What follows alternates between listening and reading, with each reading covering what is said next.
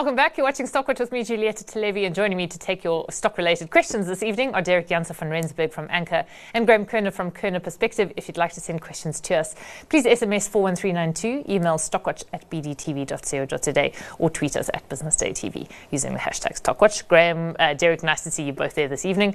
Graham, if I may start with you, I think the most exciting thing about the JSE today was the snow that whirled around it at various points throughout the day while we all took videos for those of us in Johannesburg, and there you are in about 1,000 layers because it is that cold. But as you were saying before we went on air, the volumes were pitiful. Really sort of disturbingly low stuff. Do you think that's just this time of year, or are there some other factors there?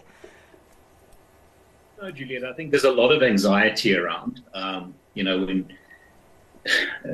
think it's almost our national sport. We get knocked to the canvas and then we get ourselves up again, and then we get knocked to the canvas again. And, now load shedding seems to be getting better, and then people decide to set fire to trucks on the N3 and the N4, sparking fresh anxiety. So, it really is a very difficult time for South Africa. And obviously investors are particularly in local economy stocks trying to make sense of this, especially against the backdrop of a Reserve Bank who is determined to do what they see to be the right thing. So, inflation remains stubbornly high. And in spite of very aggressive and sort of ahead of the curve moves, it looks as though there's more to come. So I think people are very anxious about the South African economy and the outlook for a lot of local economy stocks.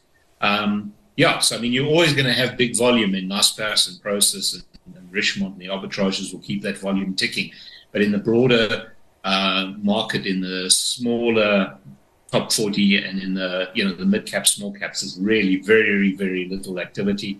And, it's a great time if you're a bargain hunter, but you've really got to have nerves of steel. Yeah. Derek, is the volume that great, though, in Naspers and Prosus? And there's a question on Naspers and Prosus. So maybe let me get to the question, and then we can talk about whether or not the volumes are also starting to dissipate there.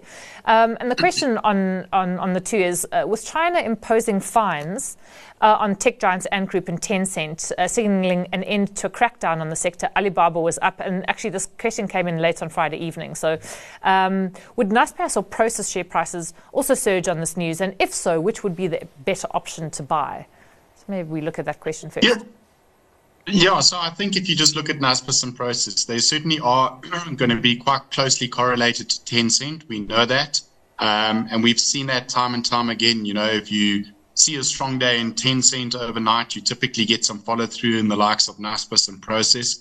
Remember, Prosus is also listed overseas, and there's ADRs of the like, Naspers and Prosus. So very liquid counters, and certainly very closely correlated to China tech. Any moves in Tencent, any positivity on that side, and you certainly see Naspers and Prosus tend to catch a bit of a bid, and that obviously lifts our JSE just given the weight and the constituent that they have towards the top 40. I think just broadly speaking, I think coming to an end of, let's call it, that China crackdown, it does look quite interesting at the moment. You saw Alibaba's share price surge quite sharply on the back of that negative news in terms of that fine imposed last week. So I think, just kind of zooming out a little bit and then looking forward 6 to 12 months, there certainly is some cheap stocks in China at the moment. Alibaba, Tencent, or the like, some of the tech players that side, whether it's a Baidu or even a Neo for that matter, which is a little bit more of a growth story. But I think China in general is starting to show some signs of light. And hopefully that filters through into the JSE, where we do start to see an upliftment in the likes of Prosus and Naspers, as well as our commodity space, which has been hammered of late. Yeah. Just, sorry, Derek, sticking with you before I ask Graham, which would you buy, Naspers or Prosus, if you had to pick? I would probably go for Naspers if you just look at the discount to NAV, and it's simply a fundamental call as opposed to a strategic call. I think it is a little bit cheaper if you just look at the sum of the parts calculation. And obviously the recent news that they're going to continue with their share buyback could actually close this discount a little bit more. So it will follow Tencent quite closely, but if I had to choose at this point, probably Naspers. Okay. Graham, I suppose there's a certain irony in Derek talking about the bad news of the fine, but it prompted a rally in Alibaba's share price. But as the assumption being that it draws a line under all the regulatory interference of the last couple of years. For you, does it? And does it signal a better era for tech companies in China? I think the short answer is yes. I think, a lot of people think that, China is cheap labor, manufacturer of widgets, and the industrial hub of the world. A lot of that has been moved to other places in the world, and I think China's future lies in technology, in a variety of technologies. And in order for those to thrive, you've got to take your foot off the throat of the tech sector, and it doesn't matter whether it's effectively an Alibaba kind of marketplace or a Tencent, which is traditionally more of a gamer. They're all converging, and I think it's important for China and for that sort of next phase in their growth for them to liberate these technology companies. So I would agree with Derek. I think the tech sector has been under pressure, courtesy of the ramp up, the prosperity for all, and obviously what needed to happen in order for the third term. But that's now, I think, in large part behind us. So I would agree. And I think a company like Tencent, which, often we think it's a messaging business and a gaming business, but it's got so many other parts to it. I would agree with that. And I would agree with Derek. I think if you want to play that Naspers, call option on Tencent or the Chinese tech sector, then Naspers gives you the cheapest of those entry points. But in terms of China generally, you could actually see the rest of the world is grappling with inflation. China is now in a brush with deflation, consumer deflation. Yeah. Prices were flat in June, and the stats came out today. The consumer price index is basically down 0.2% from the previous month. Derek, is that going to make the stock market a lot more iffy towards the China story, and which I think has been quite iffy anyway the last couple of years? But is this a bit of a problem, and not just for the tech shares? I mean, for the luxury goods companies, for automakers, and for resources companies. So I think the news is news that we know already, if that makes sense. So obviously the data print that we're seeing is very soft, but just bear in mind that there certainly is a very low base that's baked into China at the moment. If you just go back to last year's October lows that we saw in the markets generally, that's really where we started to see the run in that Chinese market. And correct me if I'm wrong, I think Tencent was below 200 Hong Kong dollars a share. And today sort of, I'm not sure exactly the price, but I think sitting at about 325 odd Hong Kong dollars a share. So a big pickup has already taken place since October lows. It peaked at around $400. It's come back a little bit. So to answer your sort of comment there, I think it's not news that we know already, and I think it's been priced into the market. Again, if you zoom out and you look at what led us into this sort of very difficult 2023 from a global market perspective, China actually led us into it. They were the ones that led the decline in markets, and I think they are the ones that are probably going to lead us out of the very sort of bearish environment that we've been through, which we've started to see happen in October. And we've seen a bit of follow through in the AI stocks on the NASDAQ and in the US and some of the tech stocks there with lots of cash on balance sheet. So I'm a little bit more bullish as opposed to pessimistic about China. I think a lot of bad news is in these prices. And fundamentally, the shares are looking cheap. It's just a kind of pay attention to those fundamentals, buy good quality stocks, and just be patient and let that re-rating take place over the next 12 to 18, perhaps 24 months. Graham, what's your view? Do you have a different view? I mean, and it could encompass resources stocks, which have been really kind of beaten up for a while now. Yeah.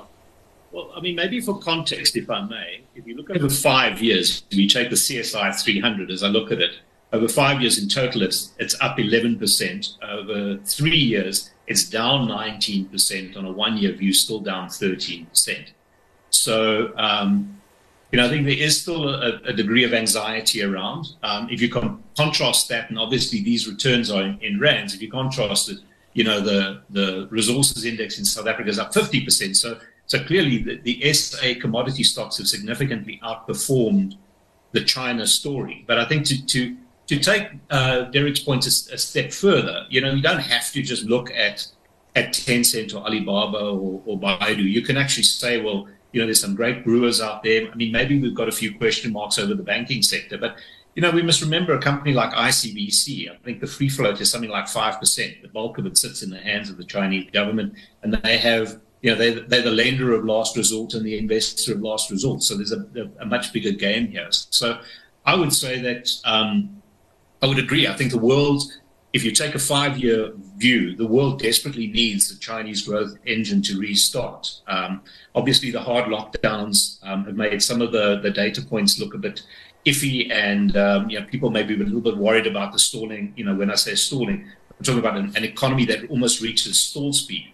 But if China doesn't kick into gear, the world from a growth point of view is in deep trouble. I would argue on a 3 to 5 year view. So it's almost a case of I would agree, it's looking cheap, and I think a lot of pain has been taken, and a lot of reforms still need probably to happen. But I would argue, you can probably just go and buy a CSI 300 if you buy the China story. You don't have to just be focused on tech as the new driver of Chinese economic growth. Okay.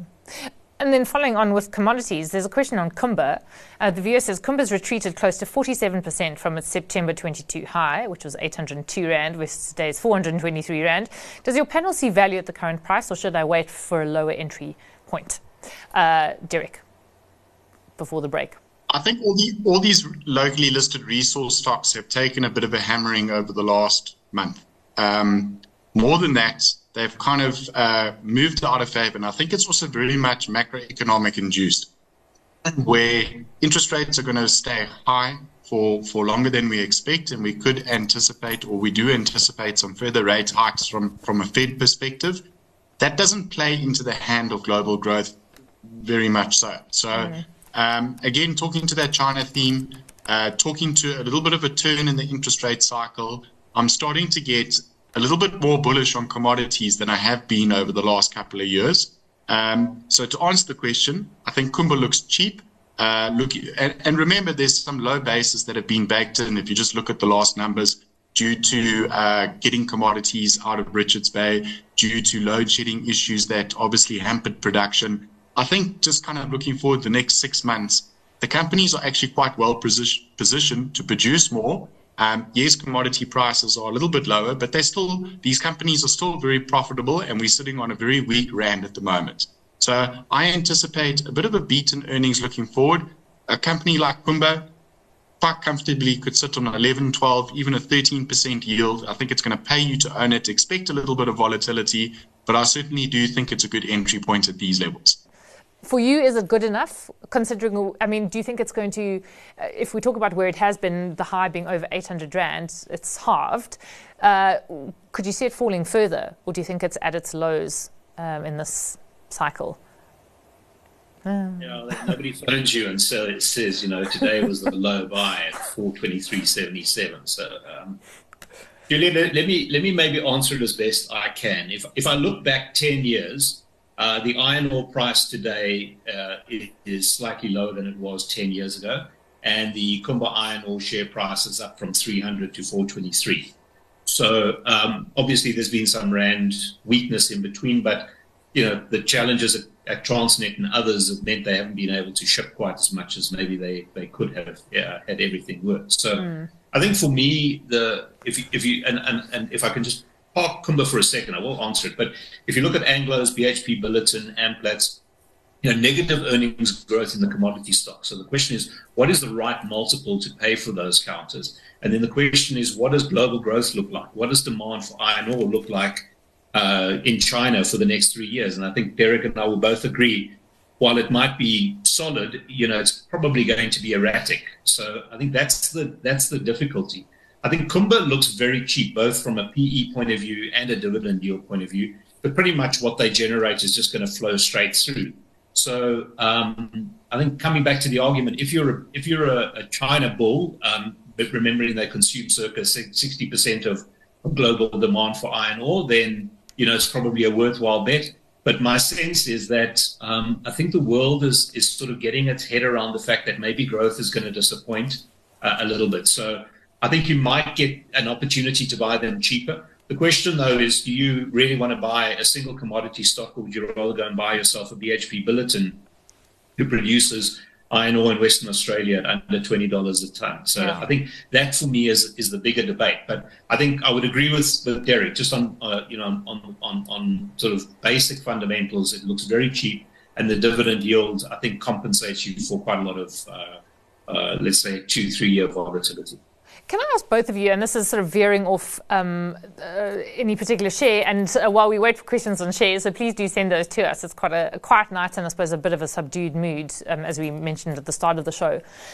But is it the case that maybe we should actually strip out the years, say February 2020 to 2022, as any exemplary years in the stock market, given just the weirdness of conditions experienced by the global economy? Because you had COVID, you had the incredible plunge in stock markets and the incredible rally, just the absolute disruptions to supply chains. So if you're looking at those years and saying and setting any sort of benchmark for yourself from what happened in a 2.5 year period, would that be the wrong thing to do? So for example, this viewer looking at Kumba, saying the high was 800 odd bucks in September 2022.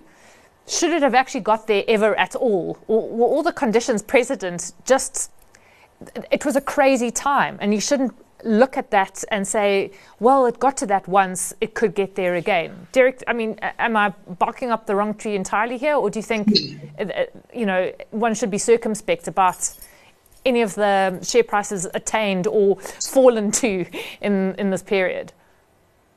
So I think it's a valid point. I think what we went through during that 2020 period is certainly, let's call it a black swan event. I mean, the world shut down, economies shut down, everyone was in lockdown, commodity prices fell off a cliff, there was no demand, and obviously that all bounced back very quickly. But that was on the back of a very low interest rate environment.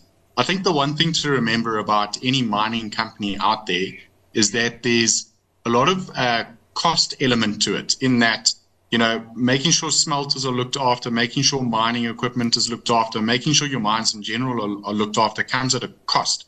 And let's call it care and maintenance. So, through that period where you do go through a shutdown, it's a perfect opportunity to actually start rejigging some of your equipment and making sure that mines are running at optimum efficiency. So that's a general theme that takes place every so often or through the course of a 3-year cycle. So it was a great time for them to actually, rejig their cost structures, make sure that the mines were operating optimally. And they obviously capitalized on the back of a low interest rate environment and then this huge demand coming through. But very, very lumpy in terms of data points and prints, commodity prices, what actually played out. So I would argue, yes, you can strip it out and rather look at a sort of 20-25 year view as to what, the cycles in commodities tend to do. But generally, remember, this is a very high risk space when you talk about equity. So they are going to be volatile, and it all pivots on the back of macroeconomic growth.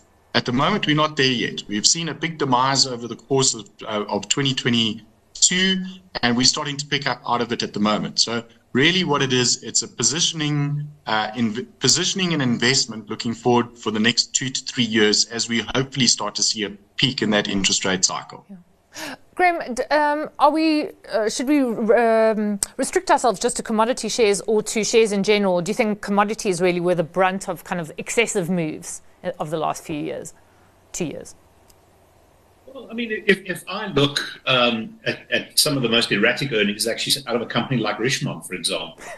I think, Julieta, you've actually you've taken investing, and I think you've put your finger on the nub of the issue, and that is that markets get irrationally exuberant. So, for example, in 2021, in the December 21 year, Kumba Iron Ore delivered 103 worth of earnings per share. Yeah, that came down the next year to 56. So everybody said, well, crikey, if we put it on an 8 multiple, you can put it on at 800 rand. But I think what you said is so brilliant and so powerful. That if you said, right, let's just take this annual data, the annual earnings and dividends, dump it into an Excel spreadsheet, take 10 years of data, 1 or 2 years worth of forecasts, and then you plot a trend line and you sort of see how steep is that slope. And you take those anomaly periods out. Of course, what we're saying here is ironically 20 and 21 were good years for them because of supply constraints and logistics. But I think what you're saying is exactly right. So all businesses have an element, or 99% of businesses have an element of cyclicality to them. But things like commodity and luxury goods might be a little bit more cyclical than others. But I think what you're saying is exactly right, that the first thing is to say, well, what do I think the sustainable earnings is out of a business like Kumba Iron Ore? Considering all the moving parts around China and new supply and stuff like that. And let's say we conclude that it's 45 Rand a share of earnings, and we say, right, that's probably, on average going to give you 5%, 10% earnings growth. What are we prepared to pay for that from a ratings point of view, a multiple? And you say, well, let's just make the maths easy. We say we're prepared to pay a 10. I don't think that's right. But that gives you a target price of 450. Am I making sense? Yeah. But that then eliminates those 800 Rands and those 200 Rands because you're saying, this business is still fundamentally sound. And it's true for most businesses. It's just a little bit trickier in the case of most commodities. Okay. But ironically, Kumba's earnings are a little bit less volatile than some of the other single commodity players. Partly because of the quality of the lump iron ore they sell, which is quite sort of high quality as far as I understand. It's nice to feel that you think I'm right. I might keep this show and just play it on a loop so the family can agree with me, when they disagree on everything else. So I'm going to get to your stock picks tonight in the absence of more questions. Derek, what would you be buying in a tricky South African economy and a subdued market? Okay, well, all this talk around Kumba is getting me excited. So I think my stock pick tonight is going to be Kumba. I think what we got to do is you actually got to detach from all the detail in my mind that we've spoken about right now. Yes, the fundamentals and yes, the cost structures. Let's just watch this iron ore price at, call it $110 at the moment. I personally think that it is quite low, and I do think that we're slowly going to start to see a bit of a tick up, China reopening, macroeconomic fundamentals start to play in your favor. And every $10 or $20 uptick in the iron ore price is going to have a leveraged effect to earnings, given the fact that they make money on iron ore, let's say, at an average price of $35 a ton. So there's going to certainly be a leveraged effect in earnings as that iron ore price. So really, my stock pick tonight is Kumba on the back of the anticipation of a higher iron ore price and a bit of a leveraged effect to earnings looking 12 to 18 months forward. Okay. Graham, how about you? Well, I'm going for something completely different, and that is City Lodge. It used to be a darling of the market, and then they had to do a recap, and COVID hit, and it was like the perfect storm of how, what not to be invested in. But if you look at the most recent update, they're back at pre-COVID levels. They've obviously shared some assets in the process in terms of the African operations. But increasingly, you're getting the feeling that they're getting their arms around the beverage and the food business. So I think it's a really good business, like so many South African companies. While we're all obsessed with Anglos and BHP and Naspers and Richemont, there's this sort of South Africa Inc. market that nobody wants to touch. I think there's a lot of value in a company like City Lodge. I think is there. I think it's well run, well positioned. They're talking about very, very strong inbound tourism and domestic travel starting to pick up. So I think a business like that, it's not going to make you rich overnight, but I think you've got an underpin in the asset value in those hotel rooms that are considerably higher than the current share price. So yeah, I think City Lodge is a good one. It's an unloved South African stock, and like many, I think will reward you if you're just patient. Yeah. Well, if my experience of inbound tourism was anything to go by, the flights were overbooked. So there is definitely overseas demand for South African tourism. Long may it continue. Graham, Derek, we'll have to leave it there. Thanks very much for joining us this chilly evening. Graham Kerner is from Kerner Perspective. Derek Gunsov van Rensburg is from Anchor. And we will be back with Stockwatch tomorrow night. Do stay with us.